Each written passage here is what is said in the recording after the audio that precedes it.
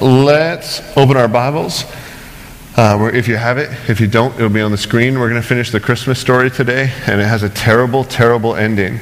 A lot of times when we are talking about Christmas, leading up to Christmas, it gets really romantic and really sentimental, and how can you not love Christmas? It's a baby, right? Like, who doesn't like babies? And all of a sudden the whole story changes this week, and this is part of the reason why we left it till after the actual holiday season. So it'll be on the screen. We'll read through this, and then I have a couple observations that I kind of want to talk about when we're done getting through it. All right. So to give you a little context, Jesus has been born already. The Magi, as the Bible describes them, some people call them wise men. They're actually probably like quasi-astrologers who were magicians, actually visit Jesus and worship him. To find him, they end up talking to King Herod, okay? King Herod the Great. And he was called King Herod the Great because he would kill you if you didn't call him King Herod the Great, all right? He was an incredibly violent ruler, incredibly successful ruler because he killed everyone who voted against him.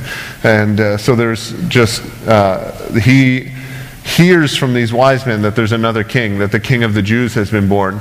Well, Herod is the king of the Jews. And if you say you're the king of the Jews, the way we solve this disagreement is I kill you, right? And so Herod told the wise men, why don't you come back, tell me when you find Jesus so I can go and worship him too.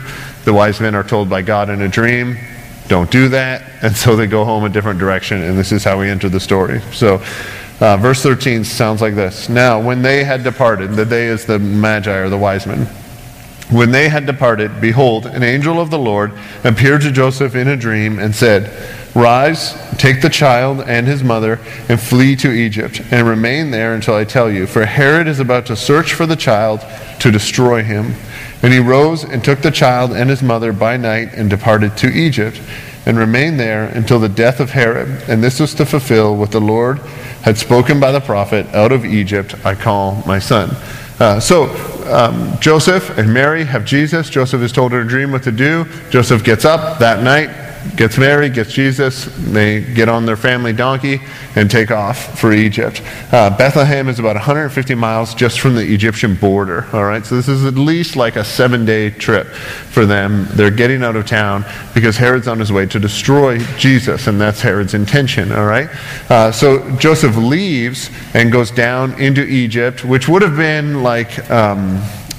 It's under Roman rule, and there are a load of Jewish people that already live in Egypt. There's some estimates to say Alexandria, Egypt's big city, had 1/3 of its population were Jews. They had a replica of the temple built so they could do sacrifices and stuff in Egypt because there were so many Jewish people who lived down there. So many people who lived there basically as refugees because they were afraid of Herod the Great, all right? And so if you have a terrible ruler like that and you can move to another place that's outside of his jurisdiction, they did, and just loads and loads of Jewish people were moving down there.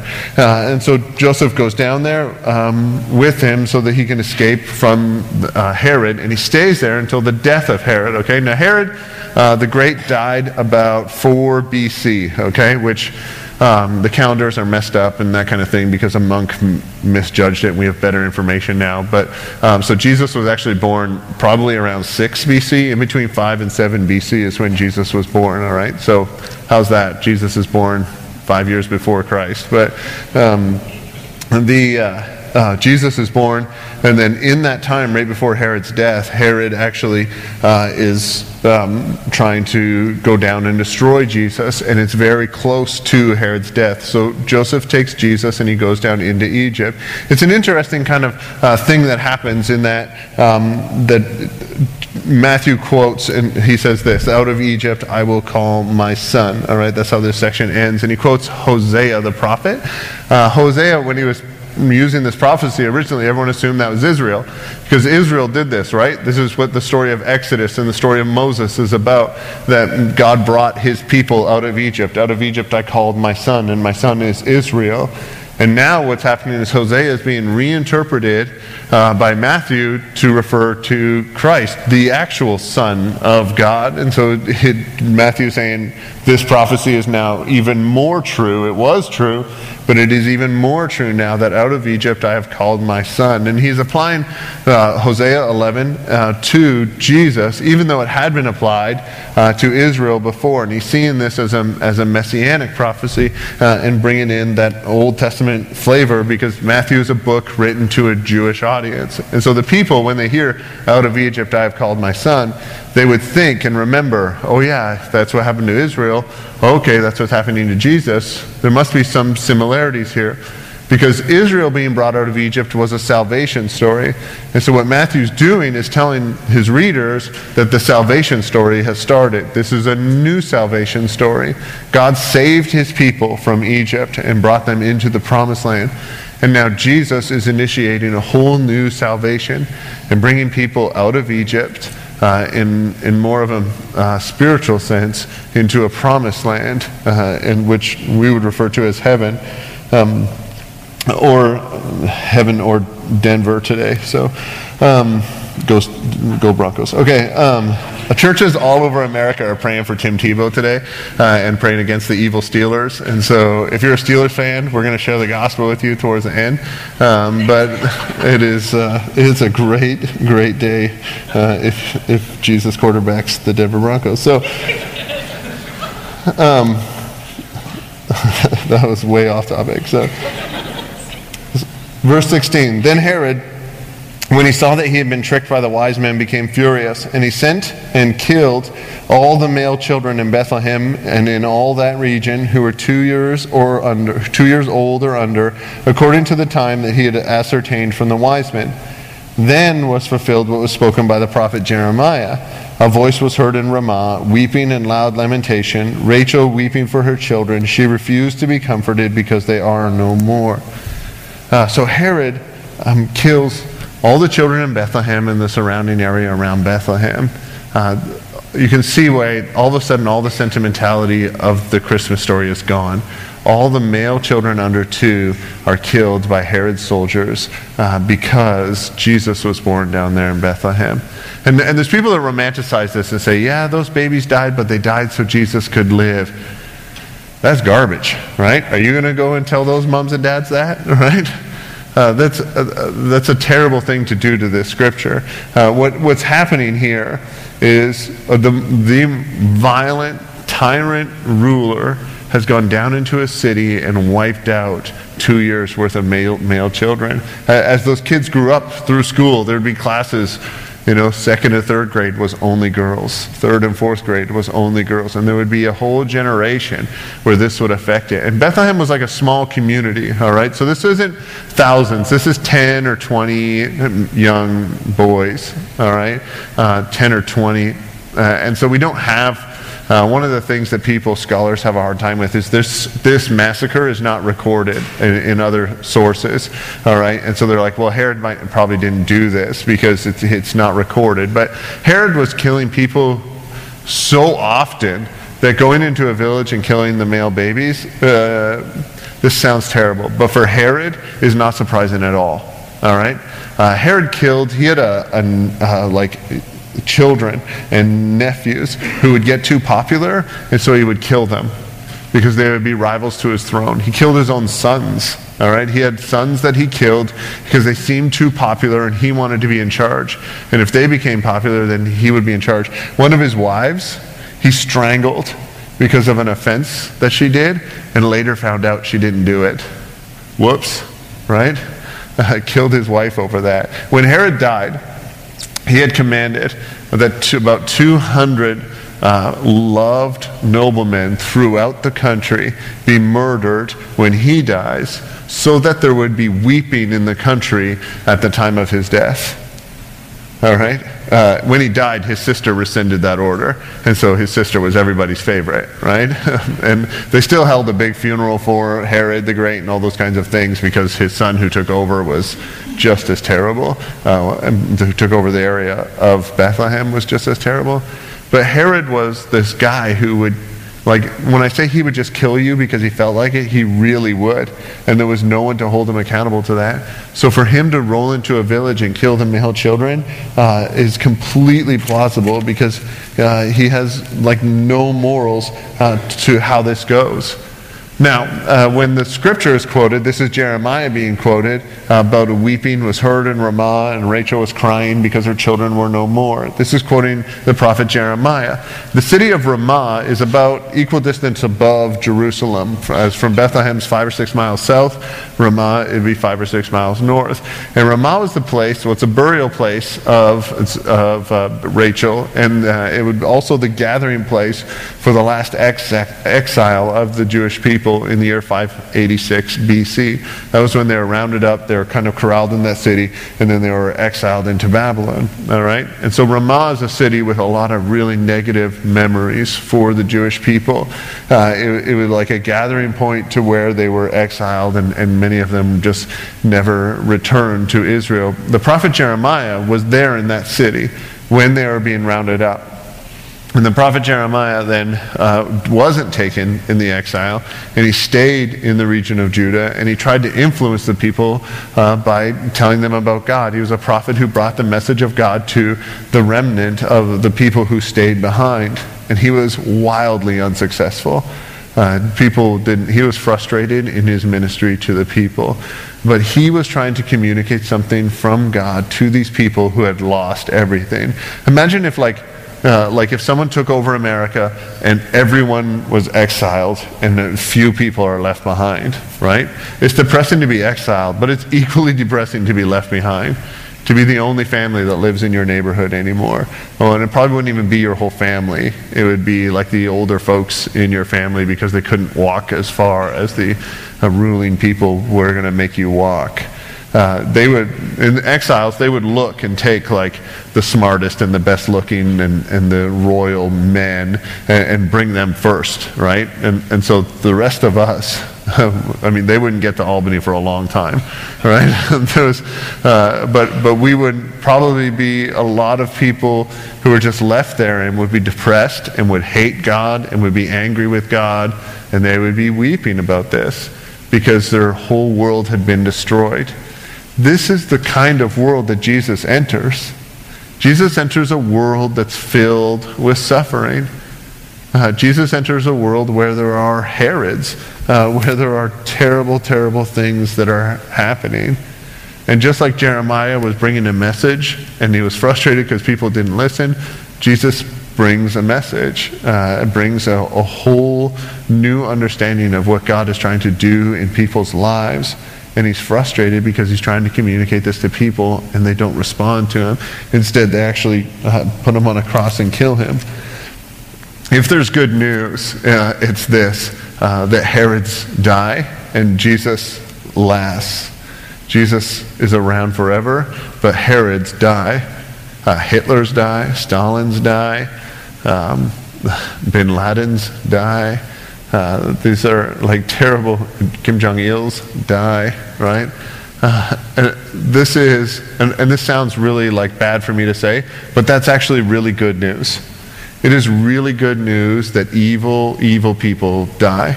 And I'm not saying we should have a dance and celebrate when evil people die, but if someone evil who's wreaking evil on earth dies, it's okay to feel good about that.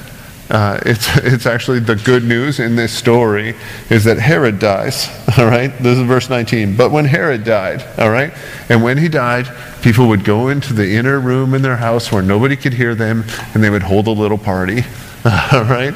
And they would be like, woohoo, but don't get too loud, because Herod's, when he died, actually gave his kingdom to his 3 sons, all right, who were like in their late teens. Herod Antipas, who took over the region of Nazareth, Herod Archelaus, who took over the region of Judah, and a guy named Philip, who didn't get the name Herod, apparently, but he had his own region. And Herod Archelaus he started ruling in 4 BC, and when Herod the Great died. And Herod Archelaus was just as terrible and just as violent as his father, but he had no administrative skills. Like his father had administrative skills and built stuff. Herod Archelaus had no talent, just killed people. All right, and so he only ruled until 6 AD, about 10, 11 years. He only ruled that long because the Caesar at the time actually removed him and sent him to Gaul, which is like the worst thing, right? Like that's being like transferred to like the Alaska office, all right? I know Alaska, if you're from Alaska, that's bad, but I mean, if we sold that, we can make a lot of money. And so he gets transferred to Gaul, and all of a sudden the people are happy again, but Caesar transfers him because he's worried that the people are going to revolt because he's killing so many people that the people are just going to revolt, right? And it's just like this. He's a terrible, terrible ruler. And so when Herod died, this verse 19, when Herod the Great died, behold, an angel of the Lord appeared in a dream to Joseph in Egypt. Let me stop there for a second. In Egypt, in this time, gods were territorial, all right? Like there was a god over here and there was a god over there. God, Yahweh God of the Old Testament, is the only God who claimed universality. In Egypt, the god is Amen-Ra, all right? Amen-Ra is the god of the sun, and he rides on his sun boat over the earth every day, and they would worship the god of the sun. And if you wanted to pray to the greatest god in Egypt, his name was Amen-Ra, all right? And so they would have Amen-Ra songs, they would have all this kind of stuff, okay? But they had lots of other gods, but Amen-Ra was the big one. And so for God, Yahweh appears in a dream to Joseph in Egypt is a huge statement. Even though it looks like, oh yeah, that's where they were, this is saying that God, Jesus, is operating in his divine power in a pagan culture, not just in the Jewish culture that was to bring forth the Messiah, not just in God's chosen people, but God operates everywhere. This is why it's a mistake to say, like, if missionaries go to Mbumbatu, it's a mistake to say we're taking Jesus to Mbumbatu. He's already there because Jesus rules over all. There is no culture that God doesn't exist in. All right? The people may not know him. The people may worship him wildly incorrectly. But you can't think that God isn't somewhere. He already is. And he rules over everywhere. Huge statements. So the Lord appears to Joseph in Egypt in a dream. Verse 20 saying, "Rise and take the child and his mother and go to the land of Israel, for those who sought the child's life are dead." And he rose and took the child and his mother and went to the land of Israel. But when he heard that Herod Archelaus, was reigning over Judea in the place of his father Herod, he was afraid to go there because he was just as violent. And being warned in a dream, he withdrew to the district of Galilee, which would be up north in Israel. And he went and lived in a city called Nazareth, that what was spoken by the prophets might be fulfilled. He shall be called a Nazarene. A couple of interesting things there, just a side note, but you can't find in the Bible somewhere that it says he was a Nazarene. Apparently this was like an outside of the Bible source that people just kind of had this saying, and there's a couple of these in the Bible. There's like, it's like everybody says, and then there's sayings that aren't written down, but everybody would just know this, that the Messiah was going to be a Nazarene, all right? So Joseph is going back, and he's going to go back to Bethlehem, which was in the region of Judah, but Archelaus rules over that. He doesn't want Archelaus to continue the mission of Herod the Great, his father, and so being warned in a dream, he removes himself and goes up to Nazareth, all right? So he returns there. Nazareth is a little village. Archaeology tells us there's probably like 480 people that live in Nazareth at the time that Jesus lived there, which would just be wild. That means there were kids in Jesus's classes, right? There were kids that Jesus grew up with. Jesus learned to like crawl and maybe walk in Egypt, and then his first big car trip that he could remember would be back up into Nazareth, and he would move there, and this is where Jesus would live until he was like 30 years old. This is Jesus's hometown. Jesus's dad was a carpenter, and during Jesus' childhood, Nazareth was this small city that was kind of off the beaten path. It would be like a small town that's off I-5 in our culture, okay? But the city that was on the I-5 corridor was called Sepphoris. One of the close ones was called Sepphoris. Sepphoris actually burned to the ground during Jesus' childhood, and Jesus' dad was a carpenter. And the rebuilding of Sepphoris, we read in ancient history books, the building of Sepphoris was done when the Caesar hired hired carpenters and masons from outlying areas, outlying cities. And so it's pretty easy to assume that Jesus' dad helped rebuild Sepphoris, Jesus' dad Joseph. And Jesus would have learned his father's trade, because that's what all the children did. You learned your father's trade. And so Jesus would have went with Joseph down to Sepphoris to work. And so Nazareth was a good place to live. It was a good place to raise a family because it was quiet, it was out of the way, it was apolitical, it was multicultural. There were Samaritans living there, Jews living there, Gentiles living there. Your children would be exposed to lots of different ideas in the world, and you would have a place to work because there was this city that was trying to rebuild itself. It makes sense for Joseph to lead his family to a place where he can protect them, where he can expose them and help them to ideas and new learnings, where he can help them grow, and he has a place where he can work. And many of us in this economy have done the same thing. We have friends who have moved long distances for work, for their families, and so they can provide, right? Some of you maybe have moved here for that reason, and there's just this, that's a very God-honoring thing to do, to be able to work and take care of your family. It's a huge blessing. We know this. And this is how Jesus would have grown up. So if you're into Bible atlases and stuff, you can look up Sepphoris, because Jesus built that town, which is kind of funny to think about. There were people who lived in a house that Jesus built, right? Wouldn't you love if they were Christians and they died and went to heaven and were like, you look familiar, right? Do I know you from somewhere? And Jesus is like, yes, you wanted that extra big staircase, right? But I'm sure that Jesus wasn't offended by that, because he never got offended, right? So there's also with that, though, the city of Nazareth was also referred to in a messianic sense. The prophet Isaiah talked about the twice in Isaiah's prophecy. He talks about the branch of Jesse, and the branch is referred to in a messianic sense, all right? And the word branch in their language would be Nazir, all right? Nazir. And you have Nazareth and Nazir. And so it kind of sounds the same. And so when you would say he is a Nazarene, or he is a Nazarene, you would be using this messianic word at the beginning. And so because there were so many people named Jesus at the time, and it was a common name like John or Michael in our culture is, they would take on different names for their last name. And so Jesus became Jesus of Nazareth. And there was this play on words that it would be like Jesus the branch. And everyone would say the branch is like how we say the Christ. The branch would be the Messiah, the person that they were waiting for. And so there's this kind of undertone of this guy is the Messiah at the same time in the beginning of Matthew's story, just by moving into Nazareth. Interesting stuff that if you're an original Jewish audience reading this, you would catch right away. Because of our long cultural difference, it's hard for us to understand. Now, a couple big ideas. Jesus was born King of the world, and that's a theme in Matthew's Gospel, Son of God, virgin birth, and he's rejected by the ruling authorities in his day, specifically the religious ruling authorities in his day. The pagan magician astrologers come and act as God's servants and worship God. And yet the ruler of God's people acts like a tyrant and kills people like a pagan. Jesus enters this world that's wildly skewed.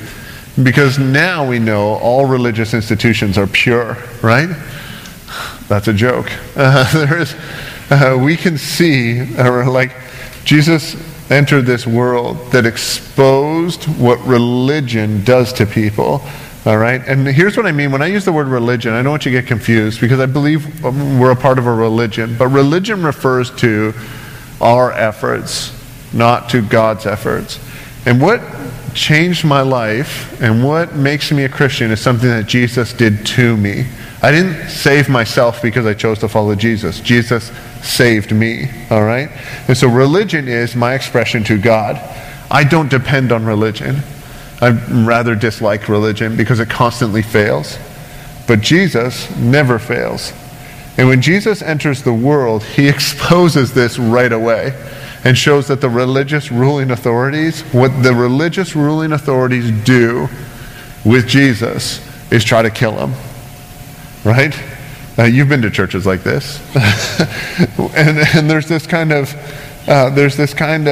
Jesus might upset the apple cart if we actually follow the teachings of Jesus, if we actually listen to what Jesus said, if we actually lived our life the way Jesus lived it, things might not work. And whenever you start kicking at the power structures don't like that. Right? You may have experienced this in your life, maybe in school or in your job or something, or a teacher gave you a dumb assignment and so you said you're not doing it out of protest because this is dumb and just the principle of it is, and you ended up with a C, right? Even, that was me. But there's this kind of, when you start pushing on the authority has all the power and they can react in whatever way they want. And the authority reacted to Jesus by trying to kill Jesus. This new king of the Jews was born. And so what does the current king of the Jews do? Eliminate the new king of the Jews. Because that's what power tends to do. And Jesus exposes this just in being born. And, when we're, as Christians, we expect a certain amount of, I wouldn't call it like persecution, but a certain amount of grief from people who aren't Christians, right? You go out, your friends are drinking, and you choose not to drink, or your friends are getting drunk, and you choose not to get drunk. You get a certain amount of grief from that. You just do, right? People are making fun of someone in school, and you say, hey guys, knock it off. You get a little grief from that. We expect that.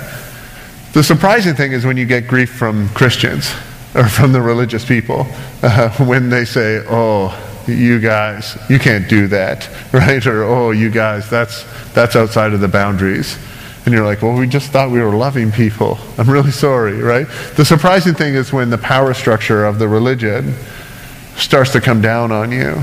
And when this happens, this is the exact same thing that happened to Jesus. Now, don't start supposing that just because people are mad at you that you're like Jesus, okay?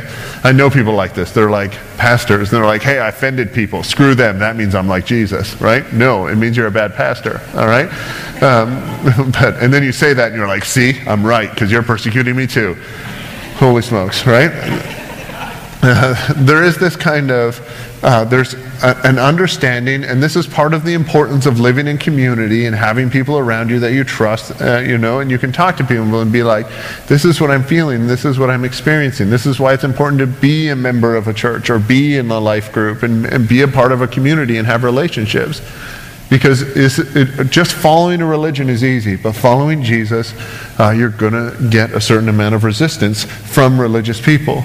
The second part that goes along with that big idea is this God is everywhere concept. This God is everywhere concept is absolutely huge. Because we have this tendency to say, and I've heard people say this, right? Like, oh, don't say that in church. Or don't run in a church, right? Or don't, and you can say like, so God exists inside this building. Like God exists just inside this cafeteria. But once we go out there, you can do whatever you want. That is an old, ancient, pagan view of how gods work.